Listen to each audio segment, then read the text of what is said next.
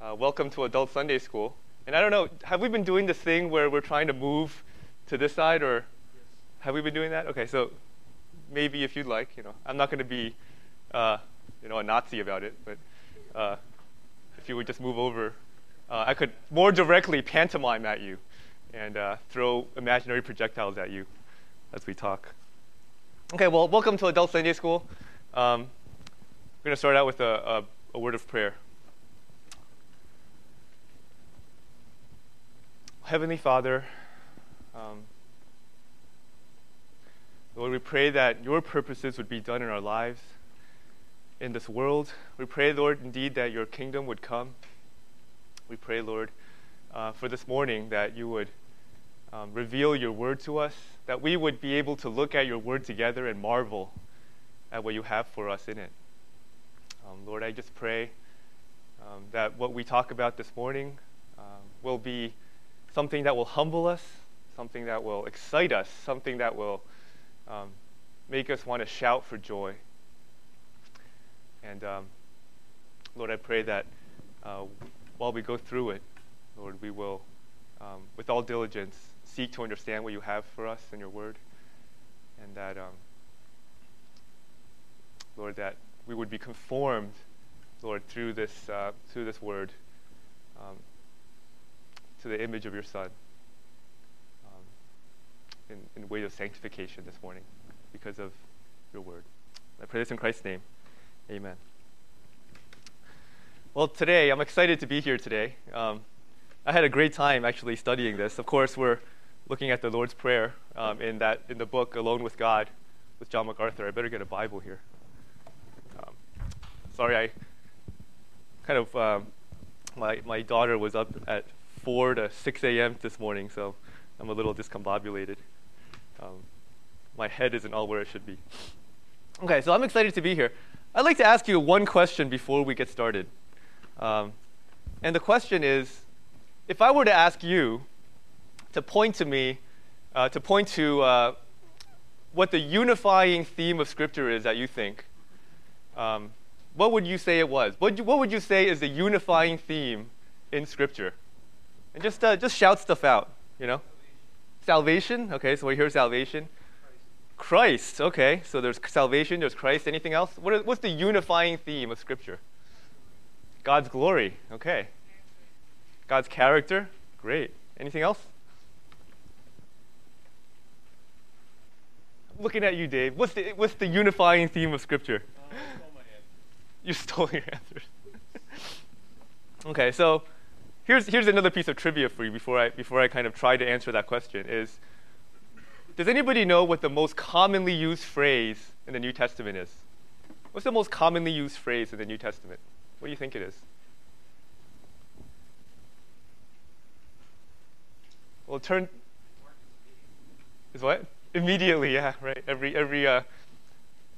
chapter is immediately, right? No, the most commonly used phrase in Scripture turns out to be, not in Scripture, in the New Testament, turns out to be the kingdom of God. In fact, the kingdom of God. This is according to MacArthur, not according to me. So, but according to biblical theologians, which is really the study of really the entire Bible, the story of the Bible, come into sort of two different camps, right? There's two different camps that they fall into when you ask them the question, what is the unifying theme of Scripture? And the first camp would say, as Romano said, salvation. They would say, salvation, God saving through the power of the gospel, that is the unifying theme of all of Scripture. And then the other camp would say, kingdom. God's kingdom, in fact, is the unifying theme of Scripture. It would be the framework by which all of the other themes that we talked about, Christ, salvation, I can't remember what the other things that you threw out, but all of those were good. Character, right? They all fit into the framework of a kingdom. So, of course, we can't be dogmatic about which one is the real theme of Scripture because, of course, Scripture has many themes. But, as I thought about it this week, and as I listened to various people and studied various writings, I came down to the fact where I think really kingdom does seem like it's the unifying framework of all Scripture. And why do I say that? Well, it's the framework by which salvation makes sense, right? So what are you saved from? You're not saved just so that you are, just so for the purpose of being saved. That's not the end. That's the means of getting you into a kingdom, right? So salvation is really how you get into a kingdom. And the end is serving with Christ for forever and ever within the kingdom. That's really the ultimate end of everything, right? Serving Christ in the eternal state, loving Christ, honoring Christ, worshiping Christ in a kingdom. So if you would take the story of the Bible, the unifying theme as kingdom, this is what you would say the story of the Bible is. It would be that in the beginning, right, once upon a time, the eternal triumvirate, it was already a king, right? They were already a king. They created a kingdom. They created a kingdom with two citizens. Two citizens were named Adam and Eve, right? And then an enemy came in and usurped the king. They usurped the right to rule, the rightful allegiance, of the citizens to the king. So Satan came in and usurped the rightful allegiance of the citizens. God then intervened with curses, right? He cursed the earth, cursed the serpent, cursed man. And ever since then, it's been a story of redemption. It's been a story of God redeeming the people, God redeeming his citizens to be restored, to be qualified kingdom citizens. And so one day, so the end of the story is one day, the citizens will be restored into a physical kingdom, right? A physical kingdom. So, Hallmark would have this idea of heaven as sort of the spiritual thing where we kind of float in the clouds. Well, that's not the eternal state. The eternal state is actually a new heavens and a new earth, a physical, knock on wood kingdom, right? So, I guess I share that with you because I never really considered that particular paradigm of thinking until I started studying this passage, and it really opened my eyes. So, I think there's three distinct units in the Word of God. You can kind of separate the Word of God into three units. You'll think this is kind of cheap, but here it is. The first unit is the kingdom of God before sin. So this is from Genesis 1:1 to Genesis 3, right? So the kingdom of God before sin. And then the second unit is the kingdom of God during sin. So this would be from Genesis 3 to Revelation 20, right? And then it's the kingdom of God after sin. So the eternal state where it's Revelation 20 verse 11 to the end of the Bible, Revelation 22. So that's sort of three distinct units you can look at of the Word of God. So I think that at least for this morning, let's try to think of the paradigm or the overarching story of the Bible as kingdom. And really, it's a beautiful thing, right? Because salvation, as I said before, is really getting people into a kingdom, getting people into a kingdom. The millennial kingdom, then the eternal kingdom. And in this kingdom, what's interesting and unique about this kingdom is that in this kingdom, every citizen will call Christ not only king, right, as if you might call an earthly king today that you don't have a relationship with, but you would also call this king your savior, your personal, intimate savior. So isn't that amazing? In this kingdom, every citizen has absolute allegiance and absolute love for their king because he's also their intimate personal savior. So that kingdom is where we'll serve Christ forever and ever. So that's why what we're looking at this morning I think is so important. And just turn over to Matthew 6, verses 9 to 10. Of course, this is the Lord's Prayer that we've been looking at for a few weeks now, trying to see the pattern of prayer that Jesus has taught us to pray. So verse 9 to 10, let me just read that for you. Pray then in this way, Our Father, who art in heaven, hallowed be thy name. Thy kingdom come, thy will be done, on earth as it is in heaven. And then it goes on, give us this day our daily bread, and forgive us our debts, and those things are for later weeks. So today, of course, we're focusing on the phrase, thy kingdom come. Right? So last week, we talked about hallowed be thy name. I think that was Seth. And this week, it's thy kingdom come. So I think my hope this morning is that, after this Sunday school, and we think about this together, you'll leave here with a slightly different or deeper perspective of what thy kingdom come means. And I sure did after my study this week. So our goal this morning, or my goal this morning, is really to answer the question, why in the world should we pray this? Why should we pray, thy kingdom come, or your kingdom come? And what do we mean when we actually pray that? So I have a simple outline today on your sheet for you. Do you guys have handouts? Everybody have handouts? Okay, good. Thank you, Gabe, for making those handouts. So I have a simple outline of 5 questions we're going to answer. Question 1 is, what is the kingdom? So what is the kingdom that we're talking about? What kind of kingdom are we longing for? What will it be like in this kingdom? So, we ought to know something about the kingdom to know how to long for it, or why we should long for it. Why should we pray for this kingdom to come? I mean, why should we do that? Besides the fact that it's commanded, are there other reasons why we should do that?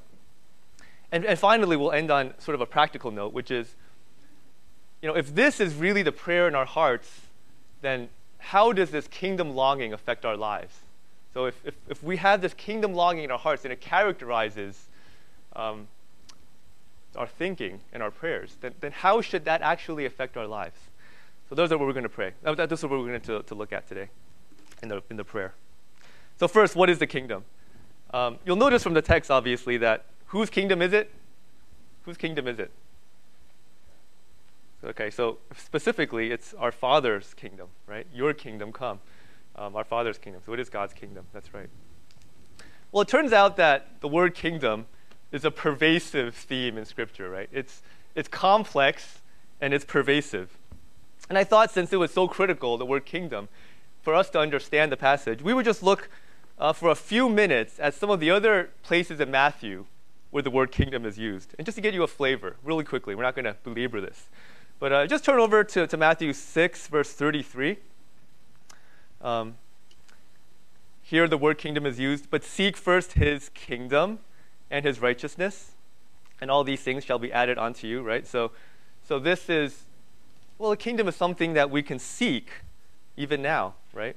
If you turn over to chapter 7, verse 21, it says, this is the famous verse that says, not everyone who says to me, Lord, Lord, Lord, will enter the kingdom of heaven, but he who does the will of my Father who is in heaven. Many will say to me on that day, Lord, Lord, did we not prophesy in your name, and in your name cast out demons? So this seems like this is a kingdom that's going to happen on that day. This is a future kingdom, right? Not everybody who says to me, Lord, will enter that future kingdom. If you look in chapter 8, verse 12, just flip over a few more verses, it says, but the sons of the kingdom shall be cast out in the outer darkness, and in that place there shall be weeping and gnashing of teeth. So, of course, out of context, this is a very weird verse, but this is talking about really kingdom being used as Israel. This is the physical nation of Israel that this is used here. If you flip over to verse 11 of chapter 11, so 11:11, truly I say to you, among those born of women, there has not arisen anyone greater than John the Baptist, yet he who is least in the kingdom of heaven is greater than he. So, keep going. And from the days of John the Baptist until now, the kingdom of heaven suffers violence, and violent men take it by force. So this is something that even today people are taking by force. Even today, something is suffering violence. In fact, it's been suffering violence and being taken by force all throughout history, right? So this is something that seems like it's an eternal type of thing. And then, of course, if you look at Matthew 12, verse 26, let's see, 12:26. And if Satan casts out Satan, he is divided against himself. How then shall his kingdom stand? So, of course, now Satan also has a kingdom, right? So now there's a kingdom of Satan, and then opposed to that, there's a kingdom that's not of Satan, right? And Matthew 16:28. This will be the last one in Matthew. 16:28. There's a few verses here. I'm just picking a few. But 16:28 is, there's more verses, I said. So, truly I say to you, there are some of those who are standing here who will not taste death until they see the Son of Man coming in his kingdom. This is, of course, talking about the transfiguration, which is really in the next verse. So here, the word kingdom is kind of used as something that's coming with Christ. This is something that's sort of attached to Christ. You can't separate the kingdom from the Lord Jesus Christ, right? It's something that comes with Christ in his transfiguration even. Last one, Matthew 26:29. Matthew 26:29.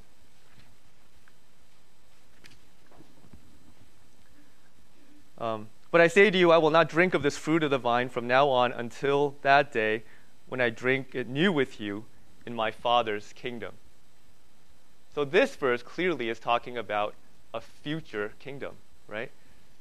I'm not going to drink the fruit of the vine. This is the same verse we read every time we take communion. I'm not going to drink this until physically I'm in my Father's kingdom and we're going to drink it together, right? So these are sort of some of the senses that the word kingdom is used. Let me just look at one more thing, which I think is interesting, since I seem to be actually on time today. So if you look on, turn to the book of Acts. I thought this was just kind of an interesting trivia thing. If you look in Acts chapter 1, it turns out the book of Acts is sandwiched by the mention of the kingdom, but it's sandwiched in a very interesting way. If you look at Acts 1, verse 6, it says, "And so when they had come together, they were asking him, saying, 'Lord, is it at this time that you are restoring the kingdom to Israel?'" So there's the disciples asking, is it at this time you're going to restore the kingdom that fulfills all of your covenant promises to Israel? This is talking about a national Israel kingdom, right? At least this is exactly what the disciples mean.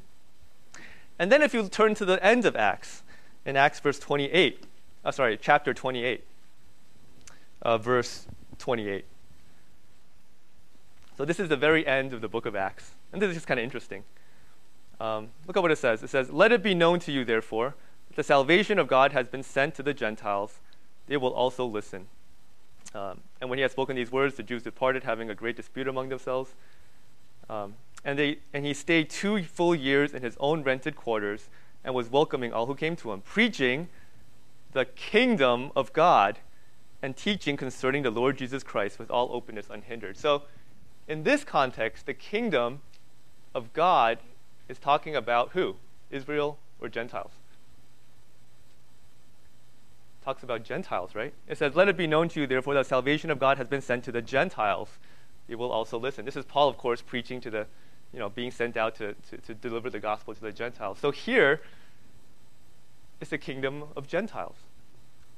So why did I drag you through all this? I just wanted to give you a sense of the complexity of the word kingdom and how it's used, the expansiveness of the word kingdom, and what we're dealing with, even with these 3 little words, "Thy kingdom come." So let me just give you a few of the tensions. This is from Richard Mayhew. Here's some tensions with the word kingdom. In some places of Scripture, it talks about an eternal kingdom. It seems to be talking about a kingdom that's eternal. Whereas in other places, it talks about a temporal kingdom. Even among the temporal kingdoms, there are kingdoms that seem to be talking about a past kingdom, seem to be talking about a present kingdom, and seem to be talking about a future kingdom. A kingdom that is already here versus a kingdom that is not yet here. Both of those things the kingdom is used in both of those senses. A spiritual kingdom, a kingdom that rules over our minds and our hearts, as well as a physical kingdom, right? A physical coming kingdom. Another tension is a universal kingdom where God rules over everybody, sinner or not, redeemed or not, and the redemptive kingdom, where it's the kingdom of the saints, the kingdom of the saved. A kingdom that is universal in scope, the whole world, versus a kingdom that is limited in the local rule of earth on nations, in the nations. A direct rule of God in the kingdom versus the rule of God through a king or a mediator. Everlasting kingdoms versus kingdoms that will have an end. A real physical kingdom versus the church. And of course, the kingdom that's ruled by Satan, right, versus the kingdom that is ruled by his beloved Son, Christ. So these are sort of the tensions in which the word kingdom is used. And so the kingdom, I think, in the Bible is really a multifaceted thing. It's not just one thing. It's not just the nation. It's not just a spiritual thing. It's not just land. But it's also not just a disembodied church. It's spiritual. It's physical. It's coming. It's now, right? And it actually, if you think about it, it makes sense for the kingdom to be a multifaceted thing, because guess what? We have a multifaceted king that rules over the kingdom, don't we? Jesus Christ is a multifaceted king. And let me just tell you 7 ways in which Jesus is a king. First of all, he's the king of the Jews, right? So that's a racial king. He's a king of Israel. That's a national king. He's a king of righteousness, right? That's a spiritual king. He's a king of the ages. That's an eternal king. He's a king of heaven. That's a celestial king. He's a king of glory. That's a magnificent king. And then he's also the King of kings and the Lord of lords, right? That's a divine king. A king that's also God. So I just want to give you a sense of what's wrapped up. But then we have to stop and ask the question, well, in our passage where we read, our kingdom come, how is the kingdom really used? What is the sense in that passage? So that's the second question we're asking. What kind of kingdom are we longing to come? And my claim this morning to you is that in this passage, the word kingdom is used primarily in looking forward to a future kingdom. Okay, so this is talking about a future coming kingdom on earth. So why do I say that? Well, I have 2 reasons why I say that from the text. If you look back in Matthew 6, verse 10. First of all, it says, your kingdom what? Come, right? So there's the word come. Now, for something to come, it only makes sense to presuppose that this thing isn't here yet. Otherwise, it makes little sense to ask for it to come. According to John MacArthur, the Greek word come here translates to a aorist active imperative form of the verb that indicates a sudden and instantaneous coming. So this is not like a gradual coming that comes sort of, one by one, heart by heart, but this is a sudden and instantaneous coming. And literally, the sense in the Greek, according to MacArthur, is, your kingdom, let it come. Your kingdom, let it come. So that's the first reason I think that this is really talking about a future kingdom, is the word come, presupposing that something is going to come that isn't here yet. The second reason I think it's a future kingdom is because if you look down at the end of the verse, it says, on earth as it is what? In heaven, right? So now, I have to admit that, before I started looking at this, I've always thought that when it says on earth as it is in heaven, that refers to the antecedent, the verse right before it, which is thy will be done, right? So I thought it read, thy will be done on earth as it is in heaven. And then you just kind of go on with the rest of the prayer. But it turns out that it's very likely that this prayer, the beginning of the Lord's Prayer, is an example of Hebrew parallelism. So what do I mean by that? Well, it turns out that it says, hallowed be thy name, thy kingdom come, thy will be done. What you'll notice is that between those phrases, there's no conjunction. There's no word and, right? So if you look later, give us today our daily bread, and forgive us our debts as we forgive our debtors, and lead us not into temptation, right? So that's not the structure of this beginning. So of this first 3 phrases. So these first 3 phrases are very likely of Hebrew parallelism, where these 3 verses are meant to be taken together. hallowed be thy name, thy kingdom come, thy will be done, are all sort of talking about kind of the same thing in a sense. And then the next phrase, which is on earth as it is in heaven, refers to actually all three of those things. So you could read this as, hallowed be thy name on earth as it is in heaven, thy kingdom come on earth as it is in heaven, thy will be done on earth as it is in heaven. So to say thy kingdom come on earth as it is in heaven is really a desire here that's being expressed is a future reality, right? It's a reality where we don't see the kingdom on earth that is in heaven today, and we're longing for a future reality where we see the kingdom on earth as it is in heaven. So that's what we're praying for. So does that surprise you? Because that kind of surprised me, to be honest. And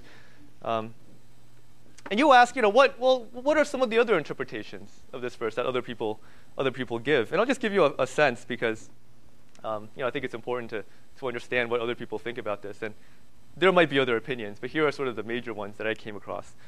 So one person would say, some people would say, this is a evangelistic thing. So when we pray that, for the kingdom to come, we're really praying that the kingdom will come into our hearts, one heart at a time. Right? So it's really an evangelistic prayer. But I think that's unlikely, first of all, because of the sense of the word come, which is a sudden, instantaneous coming, as opposed to gradual, one heart at a time, building up.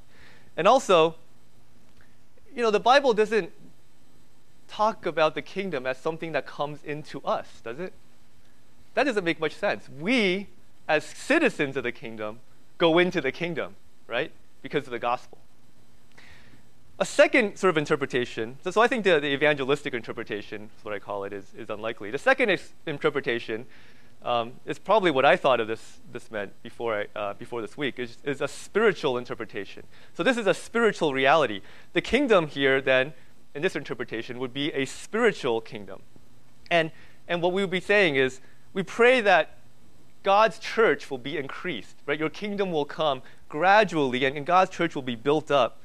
But I found this to be unlikely too because of the phrase, first of all, on earth as it is in heaven. Really, we don't see that today. That isn't the way that God rules in heaven, which is pervasive, total dominion. And of course, we already looked at it in the verses we looked at in Matthew, that kingdom really does have a physical, later, future sense to it.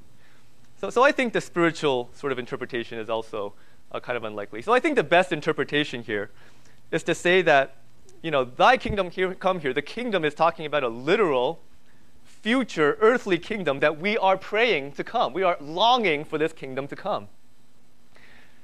And we're longing for the kingdom to come, but we're longing for the King, right, Jesus Christ, to come back and rule it.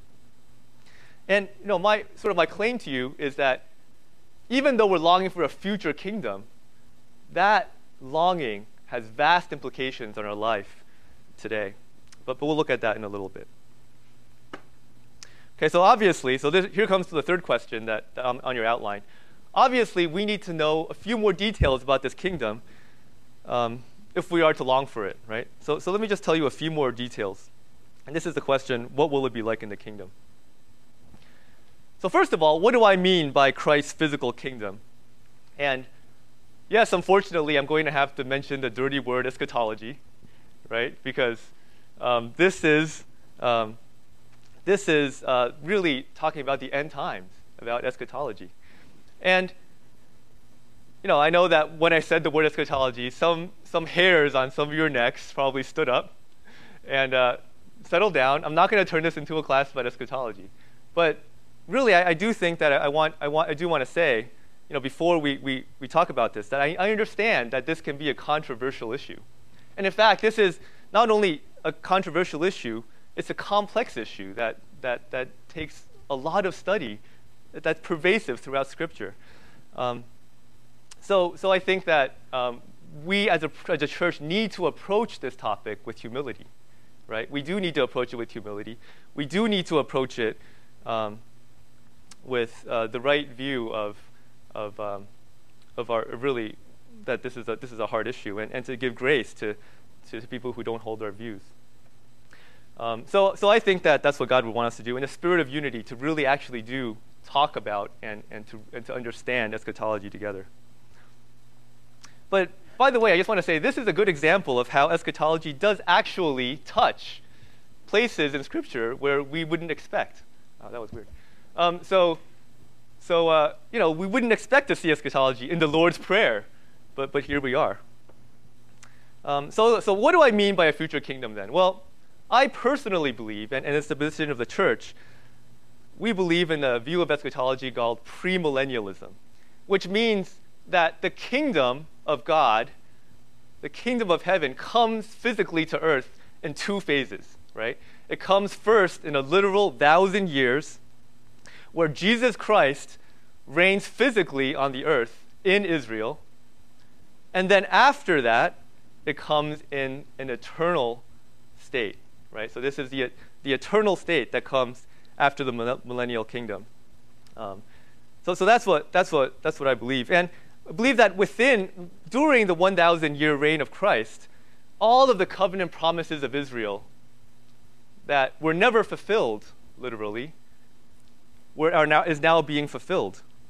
All the promises, all the land promises, all of those things, that Israel will be the powerful nation and all that, is being fulfilled during that 1,000-year period.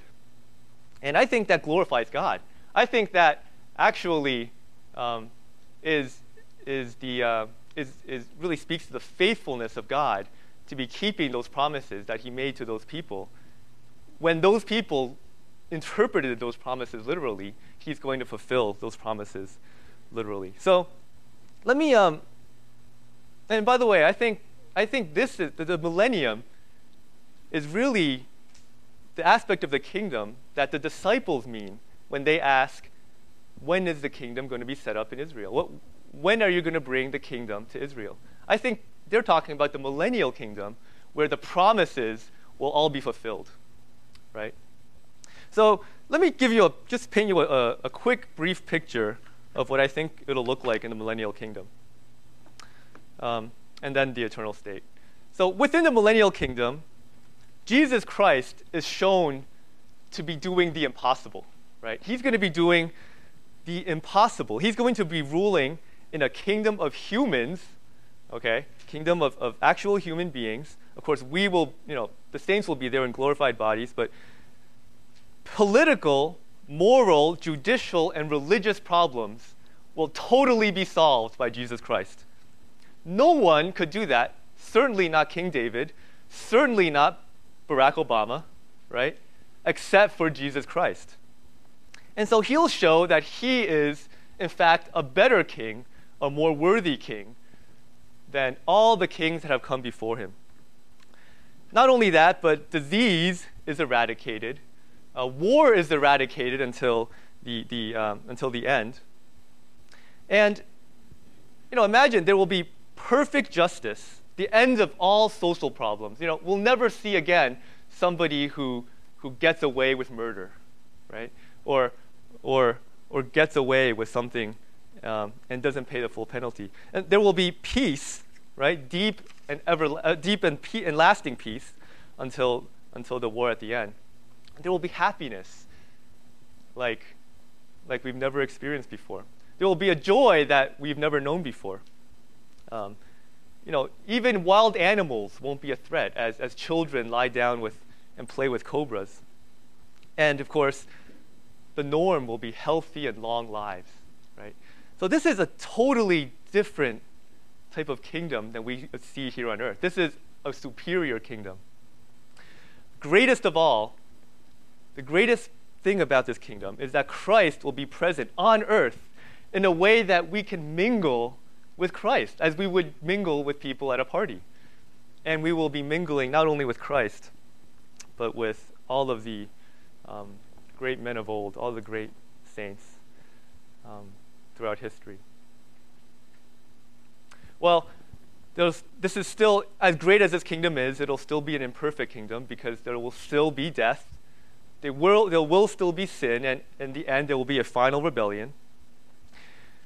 But then when Christ puts down that rebellion, what will happen, what will follow, is what we call the eternal state, which is sin then is totally eradicated, death is totally eradicated.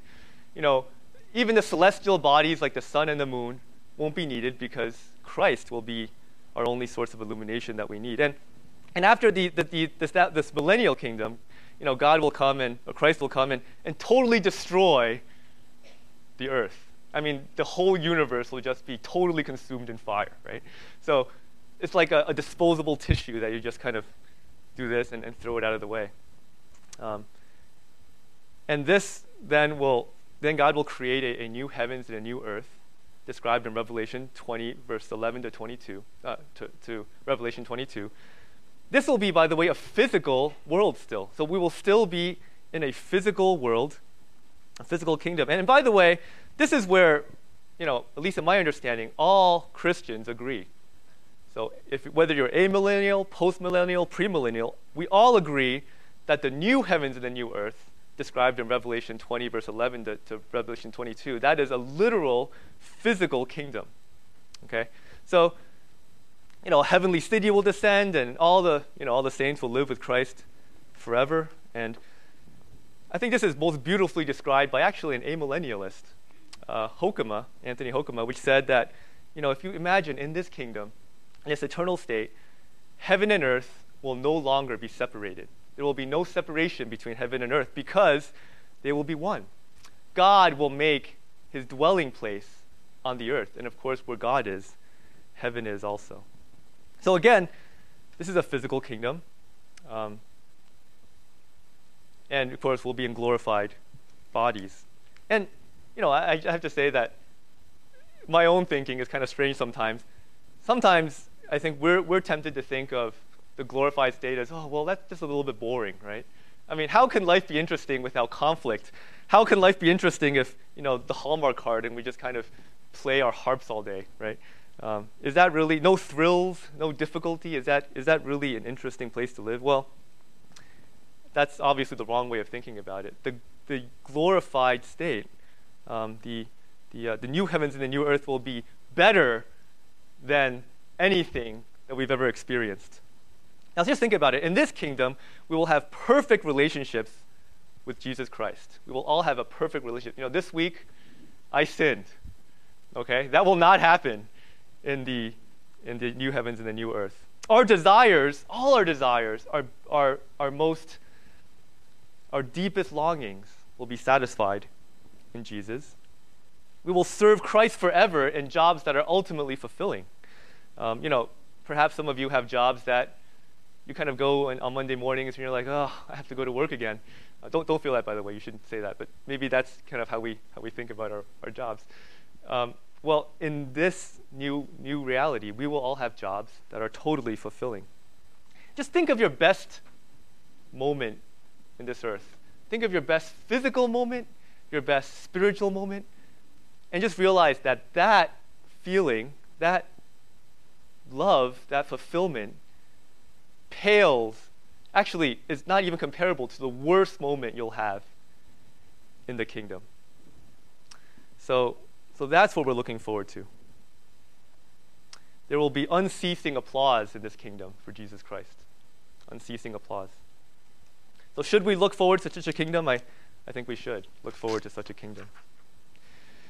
All right, so the next question I'd like to study with you is, why should we pray for the kingdom to come? Beyond, of course, that we're commanded in this passage of Scripture in Matthew to pray for it to come. Well, let me ask you a question. Does a true Christian always pray or always crave, for God's kingdom to come? Does a true, or should a true Christian then always crave for God's kingdom to come? Yes or no? Yes. Why? Because the craving, this longing, is the mark of a true Christian. A Christian is somebody who has died to himself, who loves Jesus Christ, who's been saved by the gospel of grace and love, right? Who truly understands the gospel, truly understands what he's been saved from. And now he's now he's a willing slave to the master. He's been bought with a price. And if we're willing slaves of the master, let me ask you another question. Is it the slave's job to be concerned with his own welfare, or is it the slave's job to be concerned with his master's welfare? His master's.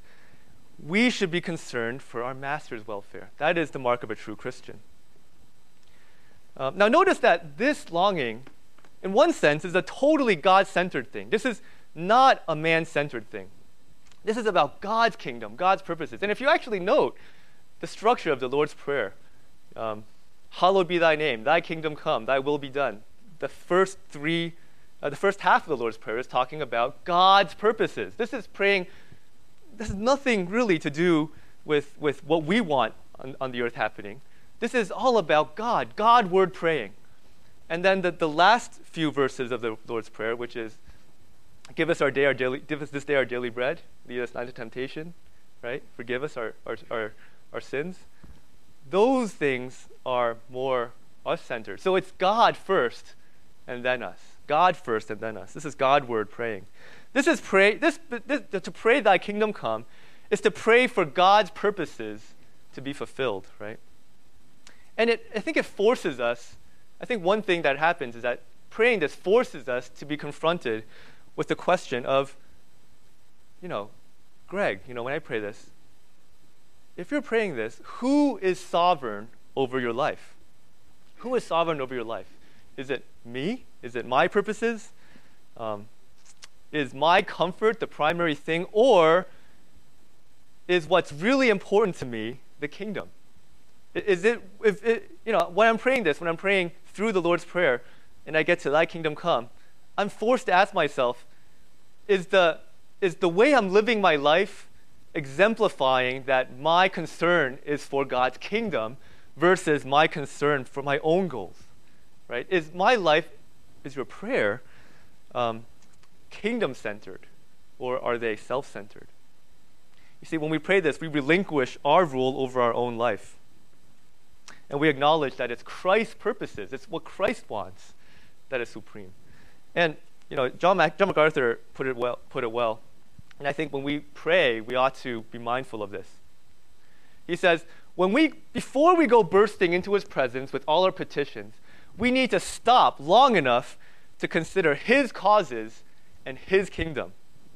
And we must affirm our yearning that he be glorified in his purposes, right? So think about this. Do you do this when you pray? Do you burst into God's purposes and say, Heavenly Father, do this for me, and do this for me, and then do this for me. Thank you, amen, right? But that's not the pattern of the Lord's Prayer. It's, Father, your kingdom come, your purposes be done, your will be done. And then, I also have these requests, right? And so, really, it's a God-word prayer. So in one sense, praying thy kingdom come, I think, is a selfless prayer. As Christians, our primary interest has been translated out of this world. Our citizenship is in heaven, right? Philippians 3:20. We are sojourners in this world, and pilgrims in this world, 1 Peter 1:17. And we're waiting to enter a city whose builder and maker is God, right? Hebrews 11, verse 10. So it's a selfless prayer. But in another real sense, this is also a selfish prayer. This is also a selfish prayer. Because there's an aspect, of course, that when God is glorified, that is for our good. And when God is glorified, we, in fact, as his people, are glorified too. The Bible, of course, is dripping with the longing of a kingdom. The creation groans itself. And if you just read, I'll just read to you Romans 8, verses 16 to 23, so you can get what I mean. It says, the Spirit himself bears witness with our spirit that we are children of God. And if children, then heirs, heirs of God and fellow heirs with Christ, provided we suffer with him in order that we may also be glorified with him. For I consider that the sufferings of this present time are not worth comparing with the glory that is revealed to us. For the creation waits with eager longing for the revealing of the sons of God. For the creation was subject to futility, not willingly, but because of him who subjected it, in hope that creation itself will be set free from its bondage to corruption and obtain the freedom of the glory of the children of God. For we know that the whole creation has been groaning together in the pains of childbirth until now. And not only the creation, but we ourselves who have the first fruit of the Spirit groan inwardly as we wait eagerly for adoption as sons, the redemption of our bodies. The redemption of our bodies at the end. So it's a selfish prayer. This is praying for God's kingdom to come is praying for the redemption of ourselves, the glorification even of ourselves, as it says in this passage. So we are to pray for the kingdom to come. Craving the kingdom is a mark of a true Christian. And our hope and our longing is for the kingdom to come. So that's what consumes us and what we should pray for. So what I'd like to end with is, on a practical note, thinking with you about how this kingdom longing should affect us today. And let me just say that I believe that the part of the purpose of praying this is to create in ourselves a kingdom perspective. In fact, this is a happy side effect. It's sort of a paradox, really. You know, Jesus is a genius, obviously, but it's a paradox because praying this, that your kingdom will come, will cultivate within us a kingdom perspective. But really, it's only with a kingdom perspective that we can rightly pray for God's kingdom to come. You get it? So it's kind of a paradox that the kingdom perspective is necessary to pray this, but yet that's what results in us when we pray it. So how does a kingdom perspective flush out in our lives? How should a kingdom perspective affect our lives?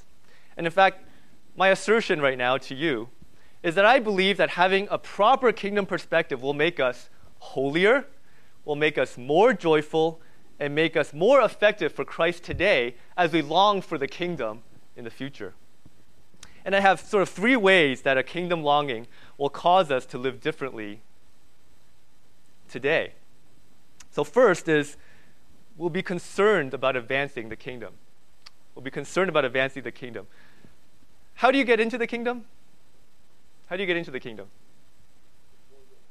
Be born again by hearing with faith, right? The gospel. So if we are to be concerned about the kingdom, if we are longing for the kingdom, then we are longing for the kingdom citizens to come in, right? And so that means we should have an evangelistic spirit. What can I do in this life? What can I do right now to advance the kingdom, to usher in the citizens of the kingdom, right?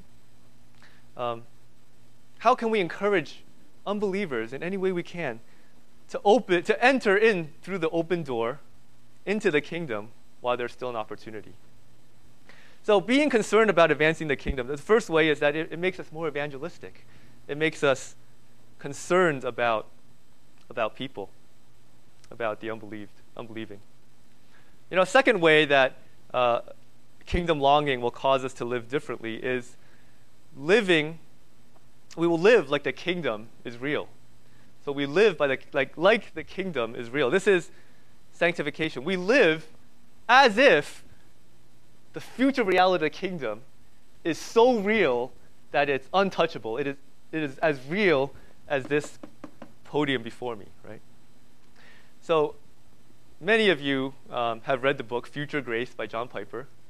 And I have to say that book was a transformative book, even in my own life, when I read that as an early Christian.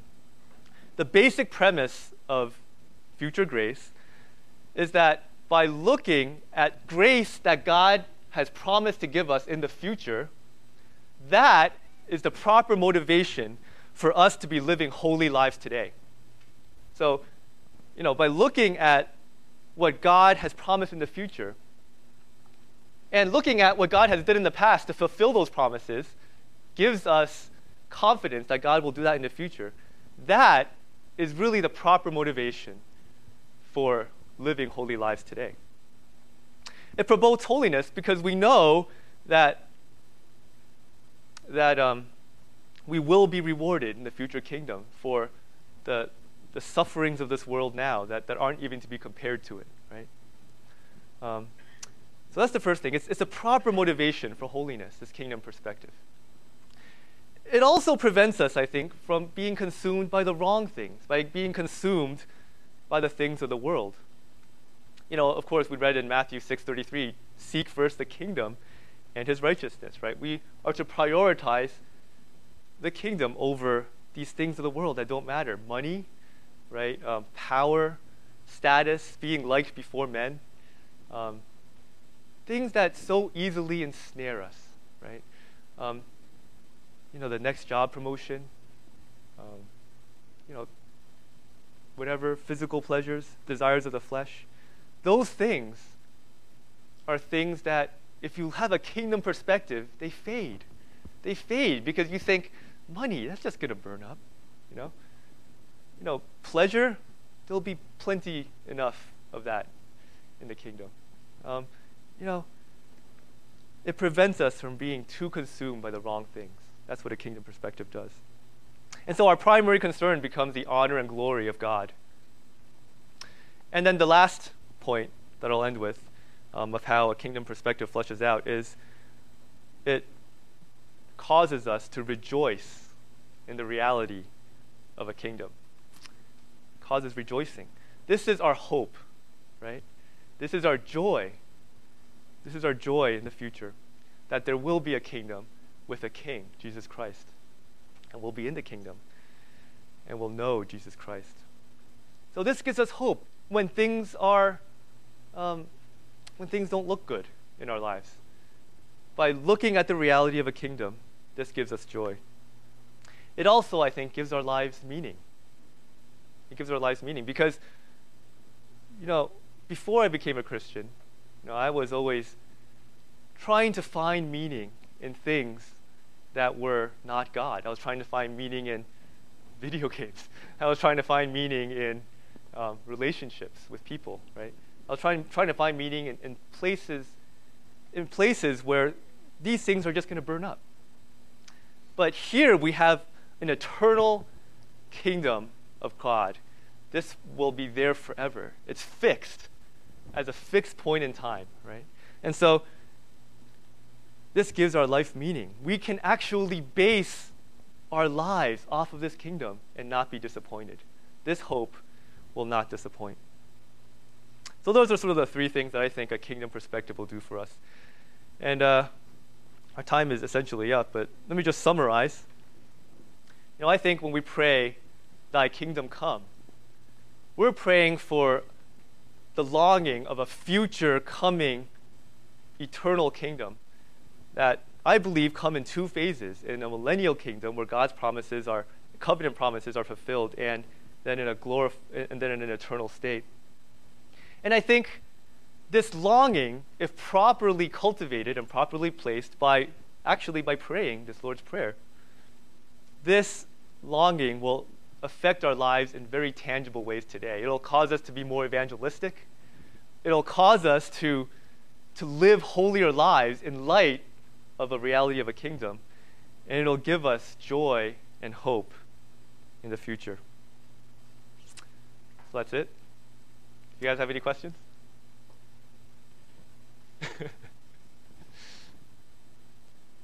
Yeah. How do you view yourself personally on your way to work or like your job? How do you yourself cultivate how to pray your like Greg Co? How do you do that? Well, to be honest, studying this week and the last week has caused me to have a much richer understanding of what this means than I once did. As I said, I used to interpret this as a sort of a spiritual type thing, where it's like, well, your kingdom kind of comes spiritually, and God's kingdom kind of grows spiritually, and the church kind of grows spiritually. And sort of my perspective has sort of changed in the last week. So I don't know if I can answer your question, honestly that way. But I think moving forward, this is what I'm going to do. I'm going to pray that, first of all, I'm going to set all of my desires on the side. I'm going to pray down those desires and say, God, I know that in my heart there is a longing for money, right? There is a longing. I see that. There is a longing for status, right? There was a longing for that next job promotion. That there are these longings that if I'm living according to these longings, then I'm missing the whole point of life. I'm missing the entire point of God's plan in Scripture. I'm missing the theme of the Bible, which I think is a kingdom, right? And so I pray those things down. And I say, forgive me for these and put those away, because my joy is complete in your purposes being fulfilled, your kingdom coming to earth.